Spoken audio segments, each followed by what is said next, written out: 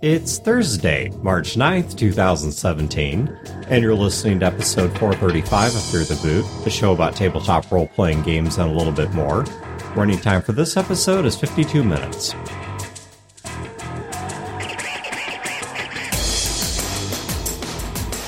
Welcome to Fear the Boot. My name is Dan. This is Brodeur. This is Wayne. My name's Chad. Alrighty. No announcements, no funny business. Straight into it. Wayne or Chad, which one of you is doing this? You are. I was like, frame it, Chad. You are. Because I didn't listen to the original episode. I don't know what you guys talked about. We talked about how horrible Wayne was. Right. Just a terrible human being. So Yeah, you're in like truth, everybody else I've ever met. This is an intervention. It's really about you. Was it last episode? From the listener's perspective, was it last episode? No, it'd be two episodes. Well, I don't know. It's something. It's the episode that just dropped most recently. Okay, where we talked so about that's body parts as a tradable commodity. Okay, so Dawn got really pissed at you, by the way. Yeah. She was like, Dodd listens to the podcast? only when I tell her that we talk about our game or something. Oh, nice. Yeah. Okay. So, all right. But the point being, though, that from a listener's perspective, that was now two episodes back. 2 episodes back when we talked about your lovely wife's character. And you didn't listen to the episode, but that's okay. Not yet. I will, but I haven't. Yeah, I didn't listen to it either, so it's all good.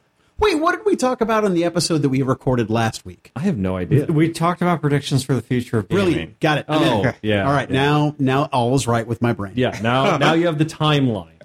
So anyway, we talked about how Dawn and I made an observation about Sara's character, about how, in our Dresden game, She has no problems. yeah, She's a perfectly self-actualized character. no, this doesn't mean she's powerful. Right. But she has no problem. To very quickly reiterate, for anyone that either doesn't remember or is joining us for the first time, in a Dresden Like game Wayne. that Wayne is running and Chad is playing in, there is another player, which is Wayne's wife, and Wayne's wife, Sara, is playing a character, and we're not talking about stats. This is not about min-maxing.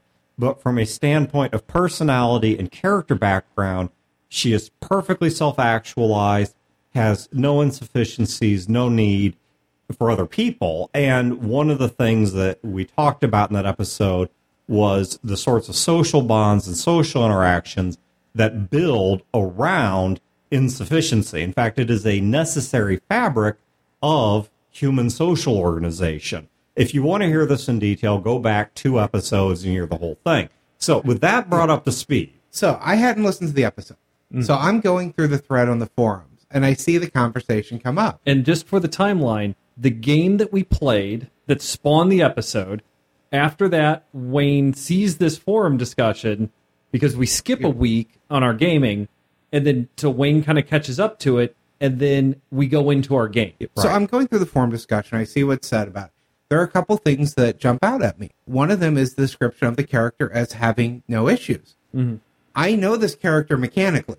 Yeah. I know looking through, I can't remember how it was described in the thread, but the character as written is a deep character Yes. with buttons to be pushed, Absolutely. with all kinds of trauma in the background, all of this. Mm-hmm. My problem up to that point, and I replied to this in the thread, is her as a player, I just could not get her buy-in, any teeth to it. Things that should have bothered her character didn't. Like an example, and this is not an actual example, this is just me pulling something out of my ass, is that she runs a detective agency that specializes in finding and helping missing or exploited children. And so if she were to be, say, faced with a case about a missing or exploited kid, and she can't make it, and the kid doesn't make it, oh well, guess that kid shouldn't have gone out at night and run away from home.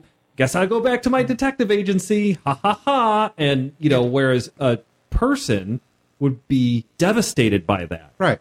So, and then as I'm reading more, I see there are some assumptions made, reasonably so, based on people not knowing the whole situation. One of the assumptions is, she just is having everything handed to her because she's sleeping with the GM. I've been married for 11 years. That's a huge assumption that there's any of that going on.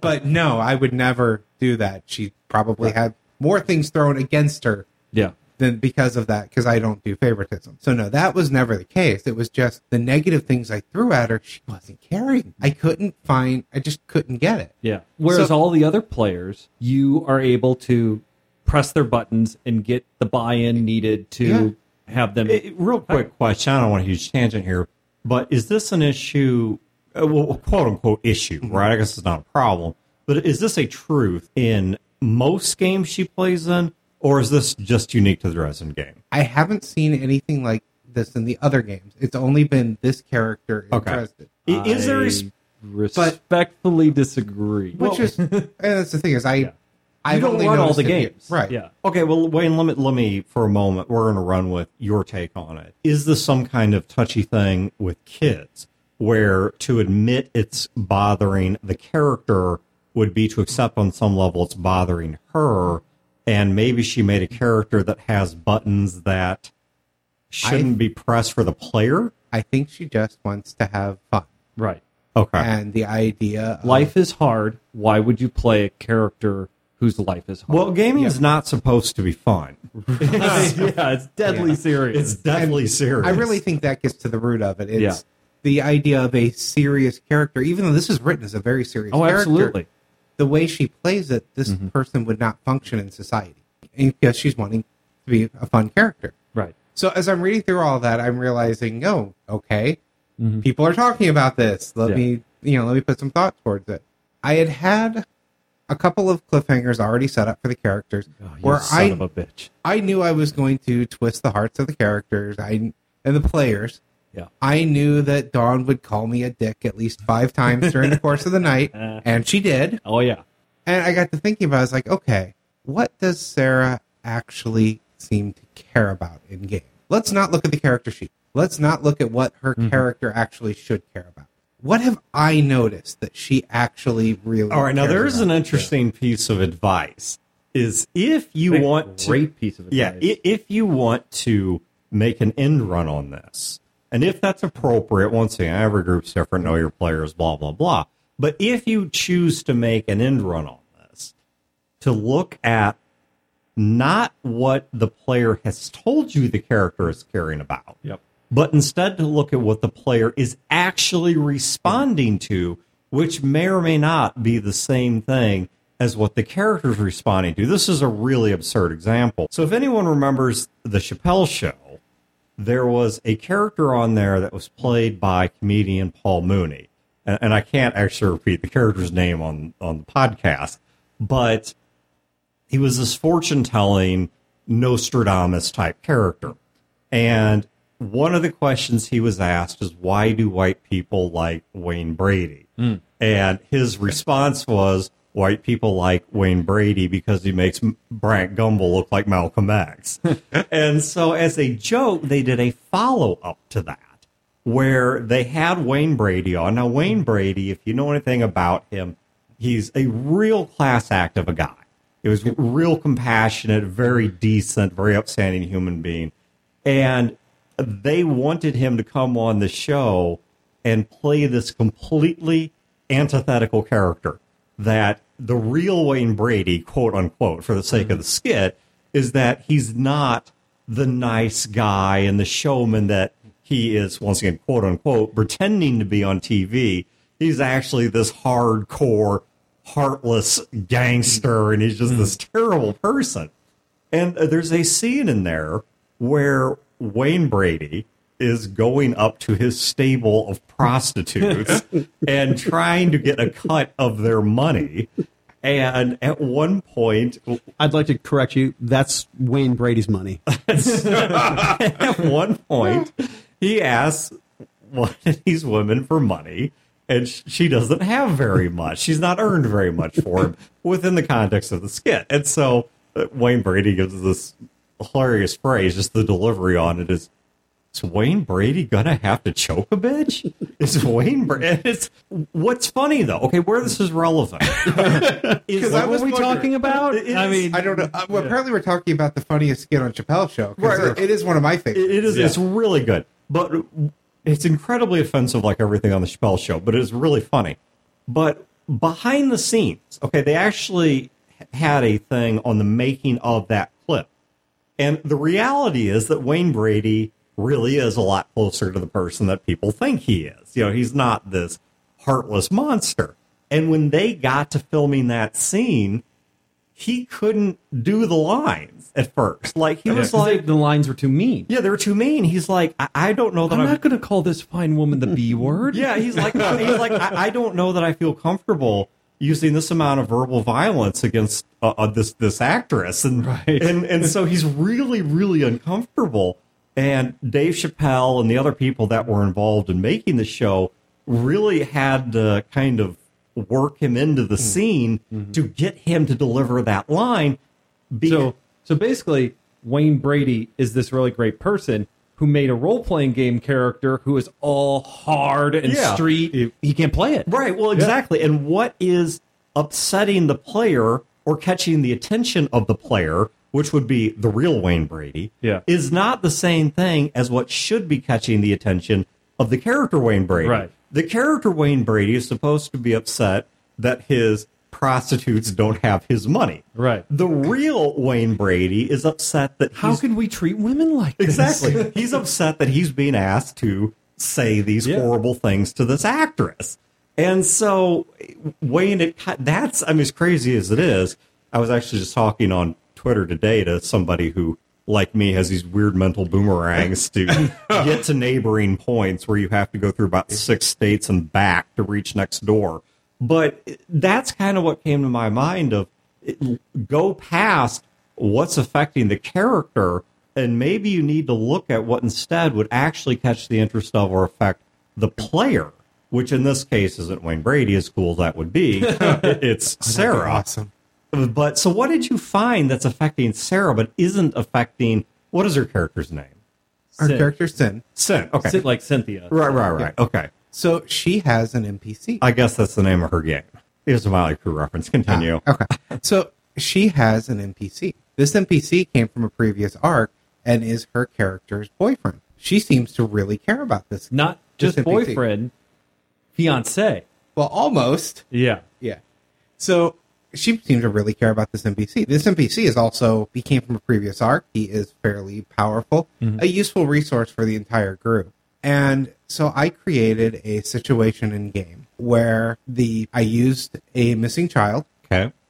Used that as her case.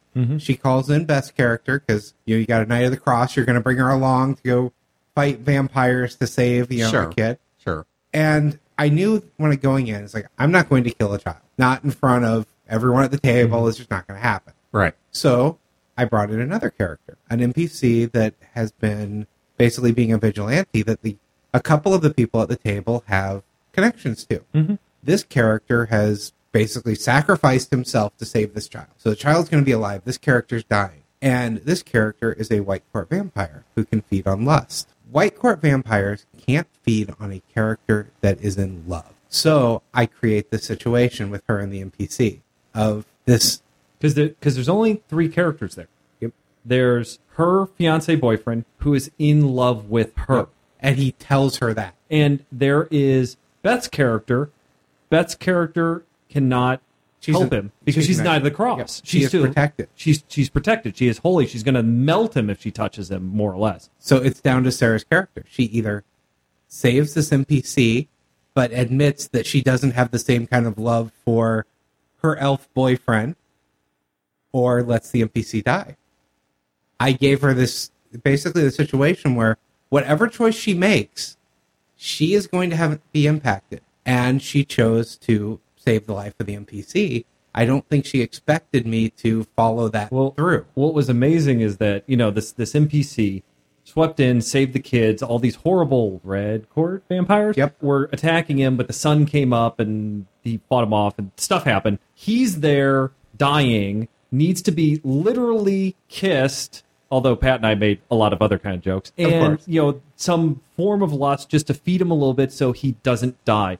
And her boyfriend, who is in the know, and he has all this lore. That was my question. Yes. Was that does he understand? Yes, that he was a former changeling that has chosen human. Okay. And he knows better than the other players at the table. He knows better than the Knight of the Cross, Beth's character, and he knows better than Sin because she's pure human and she's only kind of dipping a toe into these waters. And he explains to her, and he doesn't just explain to her, it's like, oh, well, you have to make this choice and blah, blah, blah. Do you really? No, he's like, well, damn it. I don't know what we're going to do. We got to save this guy, but, we can't have Sam, Beth's character, kiss him because she'll kill him. Yep. And which she forgot and tried. We can't help him because we're in love. We're in love, right? I mean, he doesn't even say we're in love. And I can't kiss him. I mean, it's obvious. Yeah, we can't help. We can't help. Right. And this is terrible. And she's like, Wayne perfectly walks her through the logic without being logical about it, but through the voice of this guy who's like, we can't help him because we're in love, and that's just not going to work. And Sin's reaction, Sarah's reaction, who plays this laissez-faire sort of person whose character is not like that, is like, oh, is that all? Walks into the other room, literally says that in character to him. Oh, is that all? Is that the problem? Walks into the other room and gives the guy a kiss. And then Wayne asks the question, okay, this is an important question, Sarah. You have to answer this as honestly as you can. Her boyfriend's name is Quentin. Does Sin love Quentin? Her answer was, I don't know. And my response, watching all of this, was, if you don't know, the answer is no. Right. And Wayne's like, that's what we're going with. The NPC stands and watches it happen, doesn't say a word to her, walks outside with the child, sets the child down, drops something from his pocket, and leaves. They find a ring box that has an engagement ring. Oh, Wayne. Because I'm going to twist the knife. Amazing. Wayne. So as this progresses, her character is finally starting to be affected by this. So then she goes back to work. It's amazing. She goes back to work where she works with him, and she's confronted by another NPC that says, "What did you do to him? He just emptied out his desk. Didn't say a word. What's going on?" And for the first time, it really impacted Wayne. the character. I know, right? That is some cold. At this point, it gets better. Pat and I stopped making sex jokes about the White Court vampire. Because I've got her. Standing there slack-jawed. Yeah, I know I've got her. And Oh my gosh, it's too bad it hasn't arrived. It's probably going to show up tomorrow. But the next statue I'm adding to my collection is one of Mr. Freeze. And I wish he was here right now because he'd have some things to say. Yeah. so her character puts a sign up on the business saying closed indefinitely due to loss, starts drinking, puts the ring on while sitting there drinking. And then I have Beth's character. She decides My water's getting a little warm. Can you touch this glass? Beth's character decides this is a valuable resource. We need to keep him around. So she meets him for drinks. And they have a conversation. Yeah. And Beth's character, so this encapsulates it perfectly. Yeah. Beth's character, Sam, is supposed to be really close friends with Sarah's character, Sin. Yeah. So what should happen is Beth goes and talks and comforts Sam. Except Sam has no connection with any of the other players of the group. Because, again, like... You mean Sin? Sin has no other connection with the other players of the group because, like in the last episode, we have bonded over our problems. Okay. We're the dysfunctional family that comes together, except for her. Well, because there's a little bit more to the story. Oh, okay. Finish your story, and then I got some commentary. Okay. And a So blanket. we managed through some texting in game for her to realize that Sin is, for Beth's character, Sam, to realize that Sin is drunk at work. So she goes and picks her up. And this is where we finally start to get character bonding, is she sees the state she's in. She brings her over to one of the other characters' house. Everyone else sees the state that she's in and is trying to help, and it's finally bringing the character in to interact with some of these other characters. And the NPC isn't gone. The NPC is still in town. They still have access to it. He just won't answer her calls. And he told her he'll call her in a week once he's thought about things. So I still have him out there as a usable tool. But now I've got the character finally has had her serious moment, her turning point, her interaction with the other characters to show that she needs other people. Because she's been relying on this NPC like it was another player. Has power, so we could do some of the magic stuff. She didn't need to call Dawn's character to do a tracking spell because she has an NPC that can do it. She doesn't. She doesn't. Now she's effectively on her own. And she came to the dysfunctional family that is the rest of the group. Yep. Now we just need her to keep the momentum going because Sarah's problem with role-playing is that, okay, problem is too strong. It's not a problem. It's her play style, right? It's how she has fun, and it's fine. is that her character is never the problem. Like, if her character does something wild and crazy and kind of screws up the situation, well, that's fun. It's fun to play in a situation that's screwed up. Like, uploads her firearm in the middle of Kirkwood Park. Right. And it's the police are called, and all of our care, they start arguing, and Russ is like we gotta go. The practical guy is like, we're leaving now. And I'm shoving, people off, and Dawn's character is having a hard time, and I kind of shuffle her off. And Sarah's character is like, well, I'm going to burn the evidence, and I'm going to do this. And it's like, okay, crazy person, bye. Yeah, we got 2, maybe 3 minutes. Right. We got to go. And the cops come and get her. Well, at the end of the night... I actually love the police in the game. Yeah. Because I've used them against her multiple times, and she always gives the same attitude, and it always works out poorly. Yep.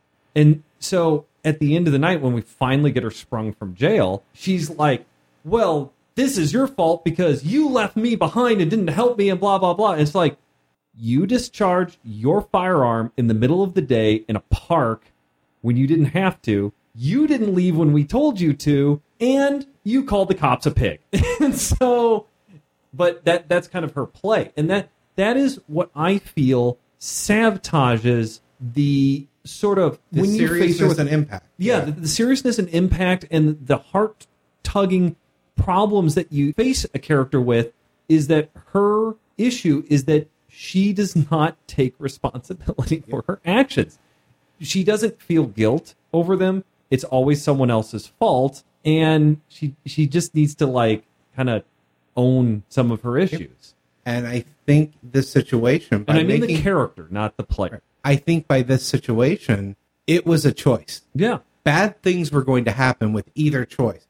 I gave her Sophie's choice. There was no good answer. Something horrible was going to happen either way for both her. answers are great.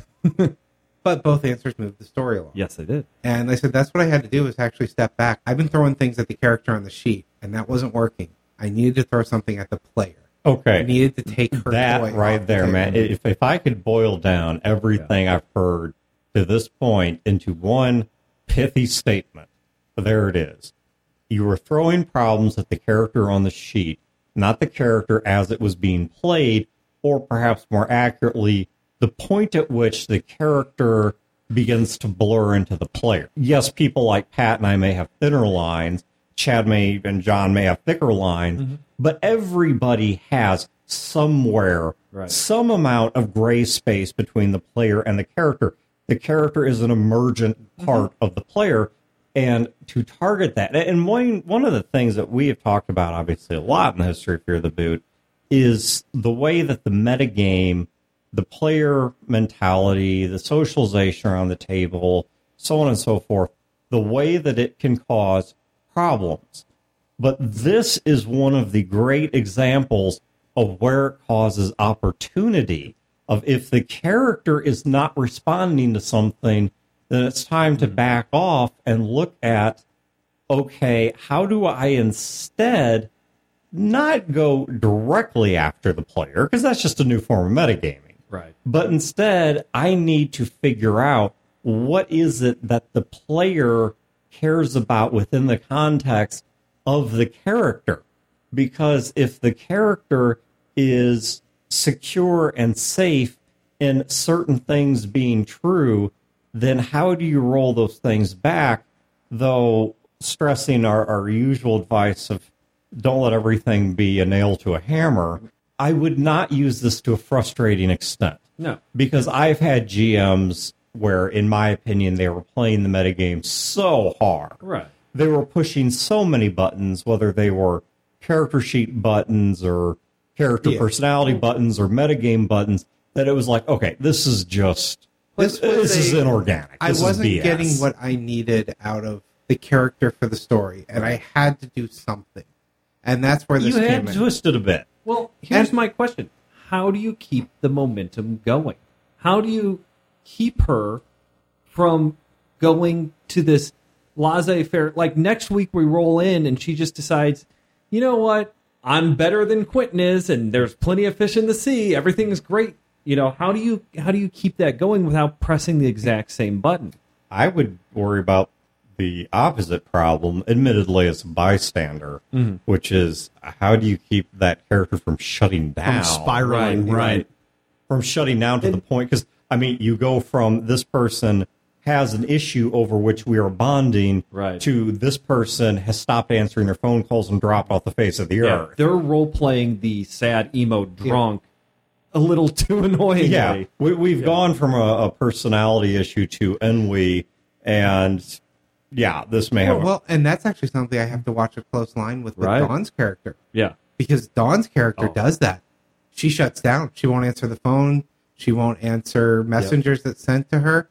So I have to find ways occasionally to bring her back in. And I think I hit her pretty hard this time, too, to deal with that. It was great. And Dawn is loving it, too. I mean, she role-plays really well. And Dawn is... Would you say Dawn is a hard person to read? She kind of holds her cards close to her chest. I'd say she likes to be. Is she actually? I don't know that I'd say she is. But I would say she certainly likes to be. Yeah. But she holds her cards close to her chest, and I think that she kind of comes off she's playing a character who is... But I've also known Dawn I've known her longer than you have. Right, you have. So, I've known her for a long, long time. Absolutely. So. But you just totally derailed me. But anyway, but you're absolutely right. But you know what I'm saying. But the point is, yes, certainly, if you walk up cold to Dawn, right? I don't mean cold emotional, I mean like, because this is your first meeting, and you talk to Dawn, yes, she, unless you know her and you know how to read those subtle cues. She might come off as an ice queen. She absolutely does come off. Yeah, that she is very, very hard to read, once again, assuming you don't know how to read those little poker gives. Then yes, she is a very hard person to read. She's not able to do that in this game. No. Her character is very emotionally upset. Right. A lot of bad things have happened to her character, and she's really intensely role-playing that out. And I just want you to know she's loving the game. She's very happy, even though her character is very grumpy. You're talking knife twisting. Yeah. The last game before this, I had a moment where everything was about to wrap up with a scene, and she was going to get a message from Chad's old character, who they thought was dead, and they just found out he's alive and trapped in a statue, and he's going to be able to give her one message. So I write on a note card, real quick, while this is going on, I slide it to Chad. Break her heart. And I told him. All it says on the sheet is, Ward is going to get to tell her one thing. Wrench her heart. So I use the word wrench. Yes. Because I'm like, I could say something, but her husband will know what hits her harder than I will. Yep. It was great. It was awesome scene. Yeah, I was really happy with this last session because there were strong character moments for every character around the table, with the exception of possibly Pat's, but he wasn't able to be down there with us the whole time. He had some pee-pee and poopy problems. Yes, but everyone else had strong character moments during the course of the session that were almost character defining. Yes. It was very interesting. Very good, intense session. And to kind of pull it back to Sara, too. Well, as I also saved something light for the end. Yes. That I could throw, because I knew going in, I have set up 3 cliffhangers. I'm going intense, and I'm going to twist the knife on each person. I'm not going to do it to cliffhanger this time. I'm going to save something I've had in the back pocket for a little while that is more humorous and light. I was going to say, I bring that at the end to end it on a positive note. Here's something fun that you guys didn't know that was going on. Boom, here it is. I was going to say, man, it sounds like in that session you took a steamroller over the puppies, kittens, and babies of everyone at the table. And then I gave him a sucker at the end. Well, I was say, if you didn't... I'd give him a straw. Nice. If you didn't give them some kind of an upbeat, if you didn't give them some kind of a victory, some kind of a glimmer of hope, I think... Well, and that's the interesting thing is, out of all the horrible that was happening, they're getting everything they need for the plot. Yeah. Everything they need for a plan. But yeah, at the end, I had to have fun. There's the human element, though. Yeah. I mean, and that was the thing I said, I don't want them... You hear this all the time in VH1 Behind the Music or whatever, or in people's biographies, where they ostensibly have it all, and yet nothing in there is motivating. Nothing in there. No, I didn't want to end on another cliffhanger. I love cliffhangers. Yeah. But the way I knew the session was going to go, I had two things I had to get out at the end of it. I wanted to not end on a cliffhanger. I wanted to end a little more organically, and I wanted something upbeat at the end because I knew I was putting them through the ringer. Yeah. I knew how much it was going to hit some of the players at the table, even besides the characters, just the players. So I wanted it to end up. Right. And I saved that right for the end. And it's great. And the whole game, Dresden in general, and our game in particular, is a weird mix of dark, heart-wrenching, terrible stuff, and not to a background to make it seem worse, not a counterpoint, but an equal amount of just zany, crazy fun. Yep. I took the zany away for most You're of right. the session. So what was your upbeat? So He punched us in the face. So up. there were two things. Lighter. So there were two fuzzy things for there were two things for the upbeat. Okay. One of Chad's old characters, Coyote, Right. has been, and they didn't know where he was. He had disappeared.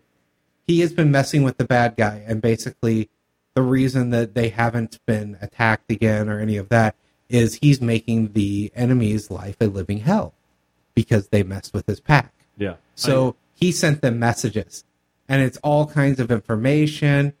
And then we get into Basically, Dark St. Louis. There's something within the game. There is a TV show every Monday night called Dark St. Louis that has the inspector's characters in it, and it's where I present a lot of really light stuff. Well, I did that. We went through... And to be clear, we're talking about the role-playing game Inspectors, right. which is a comedy sort of paranormal sleuthing game. Yeah, and we have characters. So we have this St. Louis that we call Dark St. Louis. It's not a TV show. It's sort of our world in Dresden, where our characters are the troll and the Knight of the Cross and the detective and blah, blah, blah, blah. When the whole group can't make it or we need a break, we have an inspector's game that's very, very, very silly. Right. all comedy. But it takes place in the same city. So there was at the end, there was some kind of a... Yeah, so at the end, they're watching the show, and they're seeing all of these information, and they start to see there's graffiti around. And they find out that one of the other things Coyote has been doing is he took the enemy's face, tagged it all over the city with a sign that said, the character's name is Mike. Mike is a pussy. And then the goblins, who have also now turned against the character, they drew a bunch of little goblins on one of them, all saying things like, yeah, he is. We agree. Because on the other side of the Never Never from reality, St. Louis isn't St. Louis, it's Goblin Town. It is a city run by the most... It's like, you ever seen the movie Brazil? Oh, yeah. It is bureaucratic-focused goblins. And that is the kingdom. So it's more Harry Potter goblins. Yes, than, it's definitely well, not. It's definitely not like actual Dresden goblins. No. It is more. It is bureaucratic. They have a form for everything, and Mike rules them. I actually Unjustly. steal a little bit of Vogon for them. Okay. No, that's fair. And yeah, so it's basically they manifest in the real world sort of the way that we work out the paradoxes, the DMV. Yeah, that's exactly it. So now they're not disobeying any orders that they're given, but nothing is getting done. Right. And so that's how I kind of gave them that big, last moment. I gave them all the graffiti and that, and I had them, they have their chance to watch the TV show. And yeah, it's really interesting. It doesn't sound like... Yeah, it doesn't really sound like that much of a big pop at the end. Oh, no. But for the characters, it was. We had no hope. We were drowning in our own problems. And then in this session, we worked through our problems. And then all the tools are on the table. Now we just need to pull it together a little bit, realize what we have, and then now we can hurt him. Now we can go kill him and put his head on a pike. And that is... but we just kind of need to coalesce, and there's all these different angles and stuff, all these different plans. It's not like, oh, well, we have a sword and the sword is the bad guy killing sword. It's just like all these separate pieces of the puzzle that once we put the puzzle pieces together, that's going to be our plan. But we need to get our shit straight first, and which we did. 2 episodes ago, we were talking about Dawn's character and about how my character and her character shook our hands and we made the devil's bargain. We're not going to talk about feelings, and we're going to work together to do this thing. And that's where you, Brodeur, said, that's awesome because nothing is off the table now. And then she encountered her father, which is this is the nuclear option. And if I take it, I am the ultimate evil, but it is the I win card. And there was this great scene, and he gave her the notebook that had all the information, and that was the evil thing, and she started reading it. Oh, she hated me so much that, because I played that character. He's the type of character that plans things out long term. You're going to do what he wants, but not because that's what he wants. You're going to do what he wants because it's going to be in your best interest to do what he wants. It's because it's what you want. Exactly. That's how I play this character, and that's why she gets so frustrated with it. Wayne, I can tell you watch a lot of the same shows I do. Because I know I have a pretty good idea who this character is based on. I'm going to shoot in the dark. It's based on the Arrow version of Malcolm Merlin. One of the characters. I say, if that's not an influence, I would be really surprised. One of the influences, the TV show Reaper. Yeah. If you ever watched that, I can't remember the actor's name, but the guy that played the devil in there. He was great. He is a huge influence for this character. And he killed Laura Palmer. Oh, yeah, he did. So you're saying she's reading the book. So she's reading the book, and then, like, her father, I didn't quite follow it. He put a mind control spell on the book that forced her to keep reading it without her knowing that she's under this influence and reading the book and absorbing the knowledge. I did a lot of note passing during the session. And then put this field around it so that when anybody like walked up to her, right, they're just like, there's something wrong, but they don't say that. It's just subtle. Yeah. There's something wrong, and I'm going to cross the street and walk the other way. And like, we had to find her. She disappeared because she walked off, and like, we found her and we couldn't get near her. We couldn't approach her because we would like get to her, have to make these conviction rolls. We'd blow it, and then we'd like go running away. Like, what is wrong? But we couldn't get her attention to drop the book because she was ensorcelled by this spell, and she was reading this evil book. Stuff happens. We solve that problem, free her, and then she's like, my father did what to me, sort of thing. And it's just like, anything he had to offer was tempting, but when she found that out, no, he is the scum. And like, she's like, oh my God, she's looking at Wayne. She's like, Wayne, I'm going to have to kill my father now. Why did you do this to me? And now I have to kill my father. We're like, no, honey. If you kill your father, it'll break all these, because she's a sorceress, it'll break all these laws of magic. We'll kill your father for you. I mean, he's a dumpster fire. We'll take. Oh, but and we tell her this. Right. She's like, oh no, you don't understand. I have to kill my father. And then I like ask, like, what do you mean, like some magic curse? No, it's personal. I must kill my father. And it's like, and it was another one of those cases in this scene. Sometimes I love dice. I roll horribly. Everyone knows that. But in this case, I wasn't the one rolling the dice. Right. The scene, Beth's character makes it up to Dawn's character. You expected someone just to make the roll and go up and then deal with it, and it's going to be a really tiny, short scene. Beth is rolling her, I think it was her presence, empathy. It was something that she's really good at. So I'm like, okay, she's going to knock this out of the park. Dawn is rolling her conviction, which is something she's really good at. She's probably going to knock it out of the park. One of them rolled a 2, and the other got a negative. So for their interactions, instead of... Russ tried to get up to her 3 times, blew the dice rolls each time. Instead of you've gotten through to her, I look at Dawn and say, that bitch wants to steal your book. I think that bitch wants to steal your man. And it was one of those things where the scene, I thought it was just about to end, and suddenly it becomes even more tense. So have you talked to Sara about the game session and about the impact that it had on her as the player and how to maintain that momentum or that level of investment or buy-in? Not yet.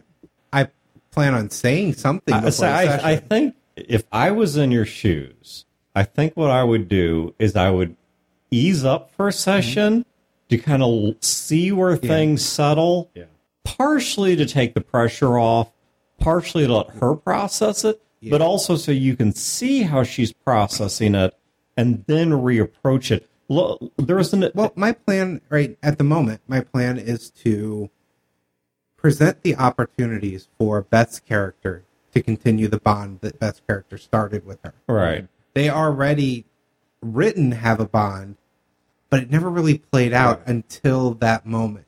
Because she never needs Beth's help. Right. She never needs anyone's help. And now she does. Now she does. And now that NPC talks to Beth's character, but not hers. Right. I plan on making sure that they have that opportunity. I may talk to Beth ahead of time. Yeah. And tell her, hey, this is what I'm kind of going for.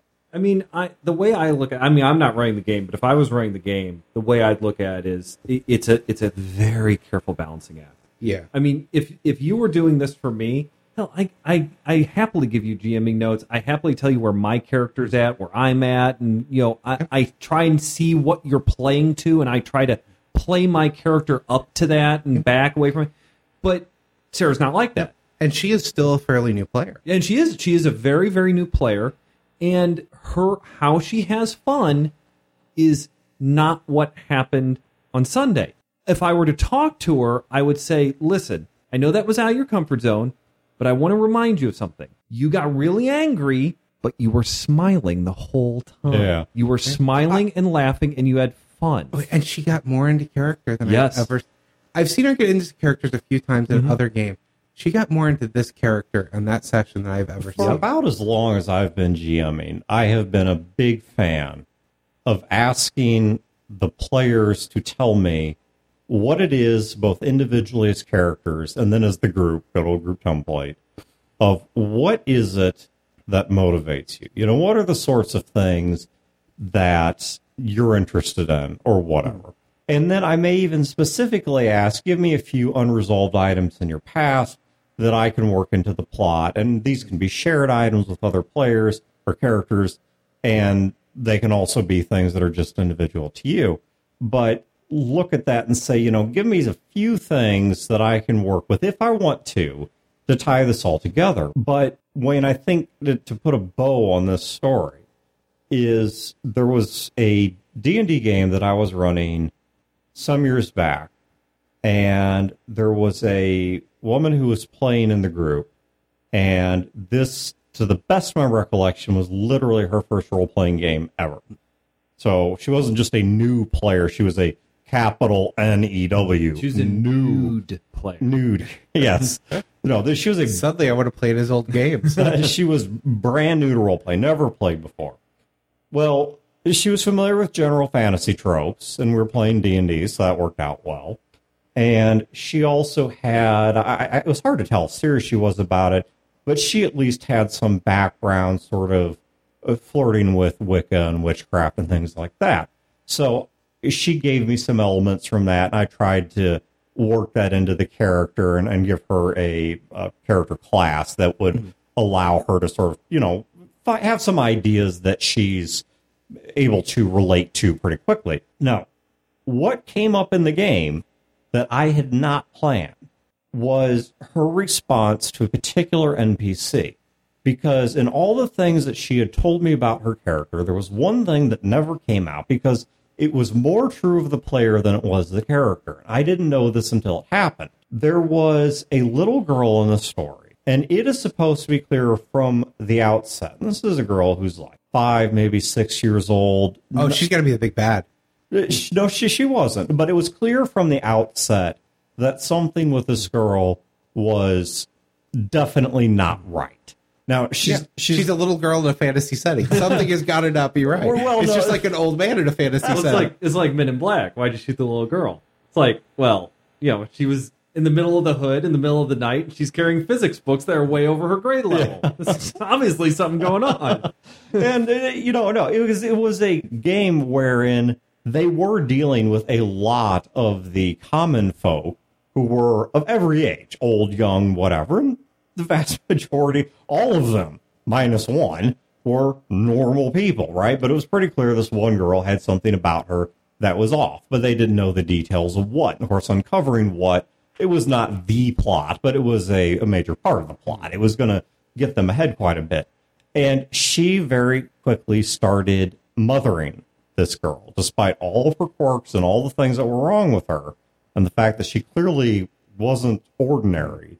She immediately developed a maternal... Is this Jason's wife? Yes. I know the story now. She very quickly developed a maternal impulse towards this little girl, and it changed where I was going with that story, because that girl was... Completely changed it. Yes, because that girl's story was supposed to end in one way. In the actual telling of the story, as I had it written in my game notes, my What's Really Going On document, is this girl, while she's not fully intellectually cognizant of what she is, the same way that a human child has to develop language skills and object permanence and all this stuff, she was not fully conscious of what she was, but she was actually a nascent power for good, not evil. But the things that she was seeing, the things that she was aware of, made her act like she was really... It always looked suspicious. It always looked like she was something much more evil or much more sinister, when in truth she wasn't. And what was supposed to happen is one of the greater evils in the game, not the big bad, but a big bad, that did know exactly what she was going to kill her in a horrific fashion to try and, one, get her out of the picture, and two, rob the power from her before she blossomed into the mature form of the good that she was supposed to become. And it was going to be a very intentionally shocking and graphic scene. Now, when I was designing that scene and thinking about the people I meant it for originally, I knew that the nature of the scene, it would shock them, it would get their attention, it would definitely send a message about how serious evil was about these subjects, and kind of like, okay, we've gotten into something deep. But now suddenly I realize that on the one hand, I've got a problem, because if I do this, I'm going to freak a player out. This would be like how Pat would respond to violence against children. I have to dial this back for the player's sake, but, and this is to your success, it did also give me the opportunity to realize that I now had something to draw a player who had never role-played before. She couldn't tell me what would interest her because she didn't know. And in all fairness, she had no way of knowing what would interest her in an RPG. And now all of a sudden I found something, and so I had to completely change up who that girl was, what her story was supposed to be, how that story ends. But it gave me a wonderful ability to affect that character vis-a-vis, to use a Johnism, the concern that the player had about the NPC. It allowed me to hit, that fuzzy spot between the in character and the out of character, such that it reflected back into the game world. And so I think, that's a great bit of advice for this show, is that fuzzy space. It's my experience, it tends to cause more problems than it does help. Yeah, but if you do it all the time, you're a dick. Right. Well, and a lot of times the lack of space between a player and a character causes all kinds of metagame issues and social issues and butt hurt and all this other stuff that, it's not good, right? But this is an opportunity, if done right, to actually get a player to start paying more attention to the needs and the motivations and the mechanisms of their character. And so kudos to you, Wayne, for pulling that off so successfully. I just hope I can follow up on it. Yeah, and that's my concern. We use issues like problems, issues, concerns. Dangerous. Yeah. So this is dangerous, Wayne. This is people having fun. And Sara is having fun, and we are all having fun. This is not a problem. It's not an issue. It certainly isn't dangerous until Wayne just breaks all of our hearts into little pieces. I have a seed in mind. The dog would throw things at me. But But the only thought I have is I believe Sara enjoyed that. I believe it was something different for her as a player. She was throwing marshmallows at me, not something hard, so it can't be that bad. Right. And I believe it was good for the entire group and good for her character.